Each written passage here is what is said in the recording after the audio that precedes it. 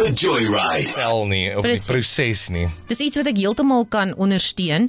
So, die trend se naam is cricketing, maar dit het niks met die wêreldbeker uit te waai nie. Is dit Nee, glad ook nie wel soort van. Ja, dis presies.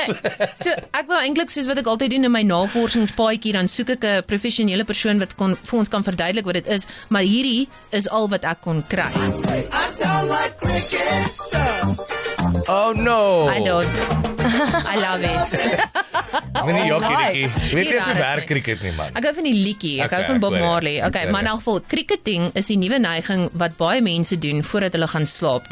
Al wat jy doen is jy lê in die bed en dan vryf jy jou voete oor mekaar. So die onderkant bo die bokant weer en dan rel jy jou voete so uit. Soos wat 'n springkaan sy beentjies bymekaar vryf om daai gelykies te maak in die aand wat almal 'n kriek, 'n springkaan, nee, wat ook al. 'n springkaan en kriek is verskillende goednetjie. Man, ek weet die een is leliker as die ander. Wait, so this is new. I've been doing this always. Maar dis juist die ding. Toe hierdie TikTok neiging nou so uitkom, toe sê mense maar hoorie, ek doen dit al vandat ek klein is, ek het altyd my boetie geriteer want ek kan nie stil lê in die bed nie want ek vryf my voete so teenoor mekaar. En ons rede hoekom mense dit nou begin doen, vir die wat dit nog nie gedoen het nie, is daardie acupressure points onder aan jou voete. Elke keer as jy jou voete so oor mekaar vryf, dan druk jy daardie punte en dan word jy al hoe meer kalm en dan word jy makliker aan die slaap. Sien speel bietjie voetjie voor jy gaan slaap. Met jouself. Dit, okay.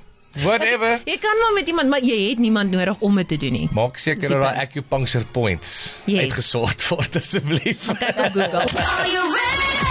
Let me take you for a ride. The Joyride is proudly made possible by Stadium Fast Foods. Quality, value, variety.